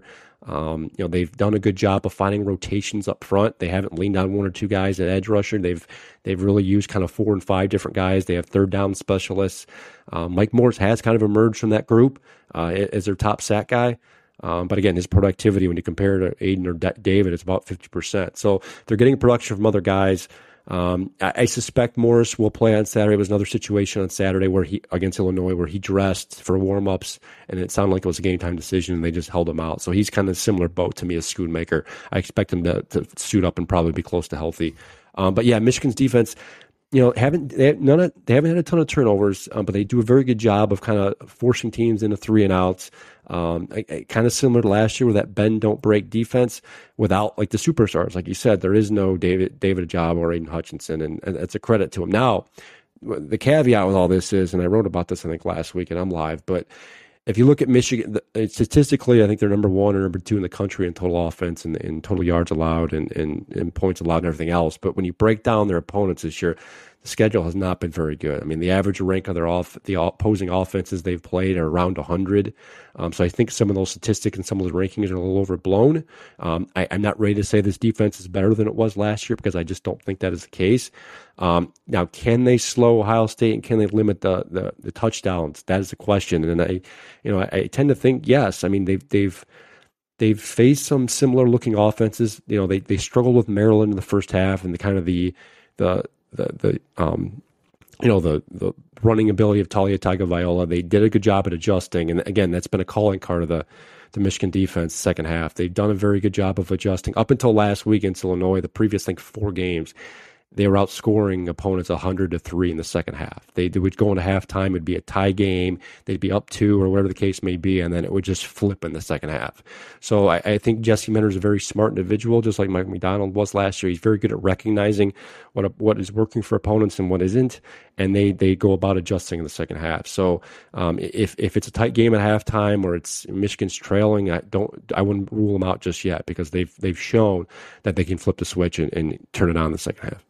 I think Ohio State needs to throw to win. How good are the Michigan corners? Is DJ Turner like a number 1 corner that's going to handle his business against guys like Marvin Harrison Jr. and Emeka Egbuka, and then like Will Johnson, right? Good young player. Can Michigan cover well enough to hang around against these receivers?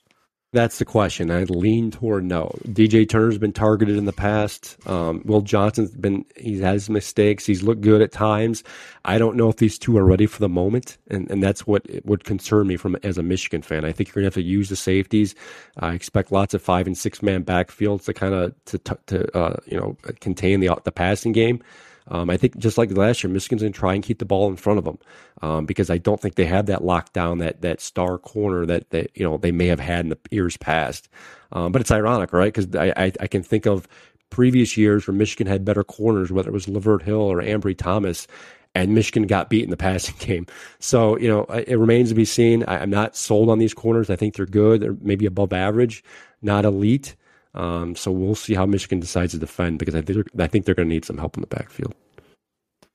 All right, beyond Saturday, and it's like, why would you talk about anything beyond Saturday? It's 2 versus 3, undefeated versus undefeated in Ohio Stadium. This is as good as it gets. But we've been having discussions this week, and we're going to continue discussions on this podcast next week, regardless of what happens. Can Michigan keep this going? And the question is not, can Michigan flip the rivalry? But we had a healthy debate during the week about, could we see a return to a version of the 10-year war, where it's back and forth, where these are consistently 2 of the best 5, 2 of the best 10 programs in the country, and every year it is 2 highly ranked, well-coached, talented teams, and sometimes you win and sometimes you lose. And we have not had that.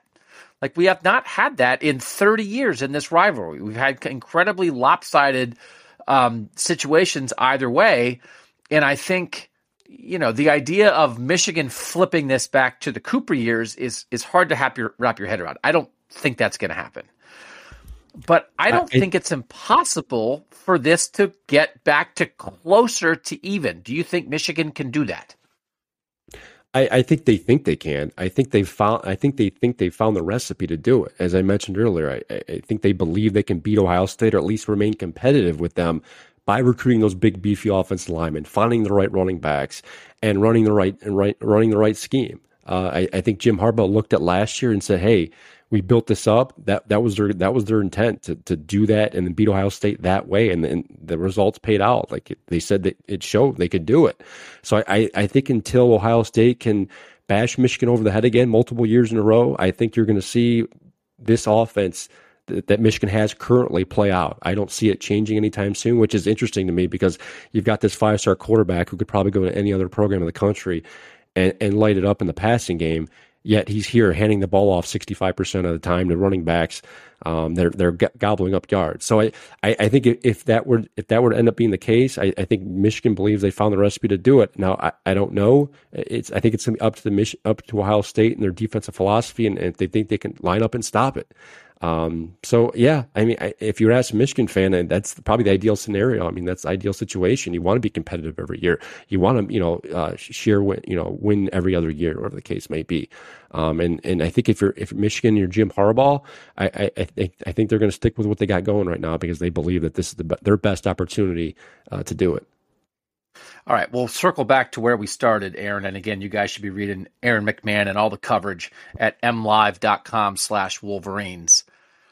How would you describe Michigan's chances of winning this game if Blake Corum and Donovan Edwards are as healthy as you can be this late in a physical season? Whether you want to put a number on it or just use adjectives. We're writers, we're talkers, we have words. Versus if Corum and Edwards are significantly compromised on Saturday, whatever that means. How much of a gap is there between those two scenarios? I think the gap is huge. I think if Corum and Edwards are relatively healthy and can sustain a load of 20 carries each and get their, and can move like they normally can and they're and healthy, I think Michigan, it's close to probably a 50-50 game. I think Michigan's going to try. They want to play the ground game. They want to try and run it down Ohio State's throat and just play it out just like they did last year. If they are not healthy, I think Ohio State can run away with this game. I think they can win by 2 or 3 scores because then you're forcing Michigan to throw the ball, something they haven't had to do all season long. Not only are you asking them to do something you're unfamiliar with doing, but you're doing it in an environment where most of this roster has never been before. They've never played. I think there's 2 guys that are on this roster, Ronnie Bell, receiver, and you mentioned Jake Moody, that played in that 2018 game. So I don't think they know, a lot of them understand what the environment's going to be like. They've played in hostile environments before. I can think of Penn State last year. I can think of Nebraska on the road. But as you and I know, the horseshoe is a totally different ball game, especially for this game. So healthy, I think this could be a really good game. Close game, competitive, could go down the wire, could be very close, just similar to 2016. If they're not healthy, which I'm leaning more toward, I think Ohio State runs away with this game. All right. He's Aaron McMahon of MLive.com. Grateful for the expertise and the insight. Aaron, thanks so much for taking time out of your busy week to join us here on Buckeye Talk. Absolutely, Doug. Thanks for having me. All right. We will be right back to make our picks for this game after this. All right, time to make our picks here on Buckeye Talk. Doug Lesmerises, Nathan Baird, and Stephen Means. Again, this line was floating around 12 to 14 for much of the season.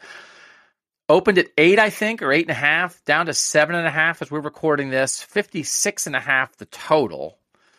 Nathan Baird, we'll start with you. What are you picking in Ohio State, Michigan? I'm taking Ohio State 38, Michigan 26. That would be a cover. That would be an over. And one thing that really stands out to me when you compare these teams is that Michigan, as adept as it's been all season on offense, and is legitimately a team that can really get out and just flatten you in the run game sometimes, does not finish its drives consistently well. And we've seen Ohio State be a defense that not bend but don't break, but while they're sometimes susceptible to having somebody get out the escape hatch and break a big play, they have also been good at limiting the damage a little bit. I think this year Michigan is averaging a touchdown on like 64% of its red zone possessions. And if Ohio State can keep them in that kind of range and hold them to field goals as good as their kicker is, that's going to be how Ohio State can win this game. So I'm taking Ohio State 38-26, just because I think Ohio State and what it does offensively is better positioned to go out and actually finish off those same drives. All right, I'll jump in with my pick because it's 38-23. So I was like, oh, we're going to pick the same thing. So it's an over. It's Ohio State. I do think in the end it's closer to a 2-score game than a 1-score game, which does not mean a blowout, which does not mean non-competitive. I think the red zone thing is real. I think that's a very important thing to point out. And I do think in the end, I just like, and it's what I said on the podcast on Tuesday, it's like how I like how the puzzle pieces fit together for Ohio State. That I do think what Ohio State does best, which is throwing the ball, I think they will be able to do it because I don't think the Michigan pass rush is going to destroy them like it did a year ago. And what Michigan does best with is run the ball. I just think Ohio State is substantially more prepared to deal with that, both schematically and from a personnel standpoint than they were a year ago. So a lot of the things are the same, and Michigan is still really good. But the thing, when you put the puzzle pieces together, the thing that Michigan had last year that really messed up Ohio State, that's not there. They don't have Aiden Hutchinson and David Ojabo anymore. And the thing that Ohio State was really bad at, which is we can't get off blocks, we can't cut down angles in the run game, we can't make plays and stop these guys. Ohio State's gotten better at that. So like both of those things, I think those are like the two things. And I just think if CJ Stroud has a clean pocket, which I think he'll have, I think he'll have a big game. And if he has a big game, then I don't think there's a way for Michigan to win. So this is not a blowout. I think it's competitive. I think it might be like a 2-score game that's more like Ohio State is up a score in the fourth quarter and ices it, kind of like the Notre Dame game, right? You got to put it away. Michigan still, hey, if you do something wrong and Michigan gets the ball back here, they could march. But I think in the end, not like a down to the last 2 minutes, oh my gosh, it could go either way. I just think it's a pretty good matchup in the end for Ohio State. I'll go 38-23. That is also an over and also a cover for the Buckeyes. Stephen Means, what you got? Yeah, my final score doesn't reflect how I think this game is actually going to play. 52-30, Ohio State wins, Michigan becoming the third team to score at least 30 points on Ohio State this year. And I think it's close for the first 3.5 quarters, maybe into the fourth quarter as well. I'm really stuck on this 2018 thing. And when we did that Retalkables and how we were all like, man, this wasn't the blowout that we thought it was. This was actually pretty competitive. And it came down to a pump block, and all of a sudden, here comes the avalanche. And that's how Ohio State's offense really, since that day, has operated. Everything is about what moment can spark the avalanche. And I think, I don't know whether it's a pump block again for the third straight week, or an interception at a key time, or a fumble recovery, or a random one-play 75-yard drive because Ohio State popped a big play. I think it's close. Maybe it's, 21-17 or something like that heading into the fourth quarter. And then that play happens. And then before you blink, all of a sudden, Ohio State's got a 3-score lead just because that happened and it sparked everything else for this team. So I think it's competitive all game. And I think the actual game will reflect the fact that it's a 7.5 line right now. But by the end of the game, that avalanche is what leads the final score to not look indicative of what the game was like whatsoever. And that's a combination of that avalanche plus CJ has that moment that he needs to have to win the Heisman. So 52-30, Ohio State wins. 3 overs, 3 Ohio State covers, 3 Ohio State victories. Those are our picks from Buckeye Talk. But there's one more thing that I do want to get a read from you guys on. And it is the intangible aspect of this. And I have 2 text questions to lead us through this and finish this off. From the 614, is there any fear that Ohio State, to quote the 40-year-old version, is putting Michigan on a pedestal? I'm worried there's been so much buildup and obsession on this matchup that they will come out frozen. Whether that shows up in drop passes, missed throws, missed tackles, etc. They seem really focused and ticked off coming off of last year, but I just worry that this hyperfixation will lead to overthinking in times when instinct should just kick in. And then here's a slightly different version from the 614. If last year's result never happened, the spread this week would be around 15, and nobody would bat an eye. Last year's Michigan victory was a confluence of events. Similar to Iowa's tight ends or Purdue's slot receivers, Michigan was uniquely suited to take advantage of Ohio State's defensive fatal flaw. This, coupled with an uncharacteristically talented Michigan defense, led to the situation that unfolded last year. I felt all year that this Michigan team was riding off the coattails of last season, continuously being bolstered by what was frankly a mediocre schedule with all competent components at home. Maybe I'm wrong, but I think we need to acknowledge that last year was an aberration, and this year will be a rude return back towards normalcy. This person says 54-16, similar to Steven's score. Nathan, that idea, the question is this: how much does last year matter? How much does last year matter for this game? Because I do think intangibles matter in this, and I do think I personally am leaving some room for Ohio State tries too hard. Ohio State tightens up. Ohio State has never really had to live with this. We know we have proof with Clemson that they've done it in the past, but this is a little bit different because I think Michigan in the past has allowed the intangibles to put them behind before the ball is even kicked. And so now that Ohio State's on the losing end, it could motivate them. I think there is some slim chance that they get wrapped up in their own head, and that affects the game. It's not what I think is going to happen, but I do think it's possible. In the end, how much do you think last year will affect the outcome of this one? I think last year mattered a great deal to the 364 days leading into the game. I just don't know how much it matters on the day of the game. I think the day of the game becomes about football. It becomes about executing. It becomes about beating the guy across from you. And I think that's maybe the only danger, is that if every individual player starts thinking they have to beat the whole Michigan team instead of the person that's right in front of them, that's where I think you can get out over your skis a little bit, and now you're in trouble. The other thing I think is that this team has been operating in a kind of a closed environment with this disappointment / anger / chip on their shoulder, however you want to say it. And come Saturday at about 10 a.m., there's going to be a whole, the fact that this is a home game could be a factor. I know we've talked before about whether Ohio State has a great home field advantage. And it was interesting, the story that we wrote, I had Ohio State parents coming right out and saying, hey, the game day environment at the Big House is awesome. And even that it's better than it is at Ohio Stadium. But I think there's something to be said for the players were talking the other day, multiple players, about how much they felt they let down an entire state. And that state's going to have their back and going to be sitting around them in that stadium on Saturday. I just think that could be a factor too, that they kind of feel that love, I guess, for lack of a better term, feel that motivation in a positive way on Saturday. I think the interesting thing is, outside of maybe a couple of guys, handful, the core of the guys who matter to this team on the field have been dealing with this revenge thing since they showed up. I mean, the 2020 class showed up right after that Clemson game and got thrown right into something they had nothing to do with and had to deal with that. And they didn't even know if they were going to play Clemson or not. They had to see how things shaked out. And they put all that aside when it was time to play football and handle their business. And then as soon as the game was over, we saw it pick right back up with Dabo put us 11th in his coaching poll, and the last year, all of it showed right back up as soon as it was 0-0-0. So I agree with Nathan. I think they have been sitting in a hole, dealing with this within the program, and then for the next 2.5 hours on Saturday, they'll play football. And if it goes the way it's supposed to go, then it's going to be an interesting press conference. And it's going to be interesting listening to these players just yelling whatever they're yelling out on the field and whatnot. But I do think for 2.5 hours, there is going to be a sense of just controlled emotions. We say control chaos, controlling your emotions and making sure that it's put out the right way so you can actually get to the point where you don't have to control your emotions anymore. We'll see you at the game.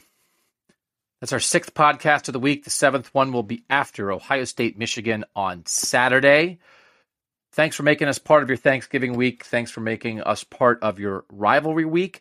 If you don't typically go to cleveland.com OSU, that you kind of just are a podcast listener and you find us here, and maybe you don't even go on the internet that much anymore, this is an interesting week to go to cleveland.com/OSU. I would direct you first and foremost to the story about the parents of the Ohio State players. And again, it's a story you're not going to find anywhere else. We've been doing a bunch of matchup, Ohio State guy versus Michigan guy.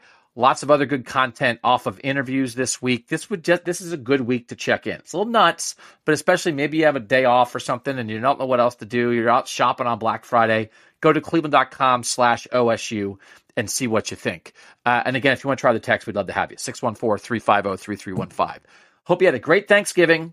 We're thankful you guys are here with us every time you listen to Buckeye Talk. We will see you on Saturday from Ohio Stadium. For Stephen Means and for Nathan Baird. I'm Doug Lesmerises, and that was Buckeye Talk.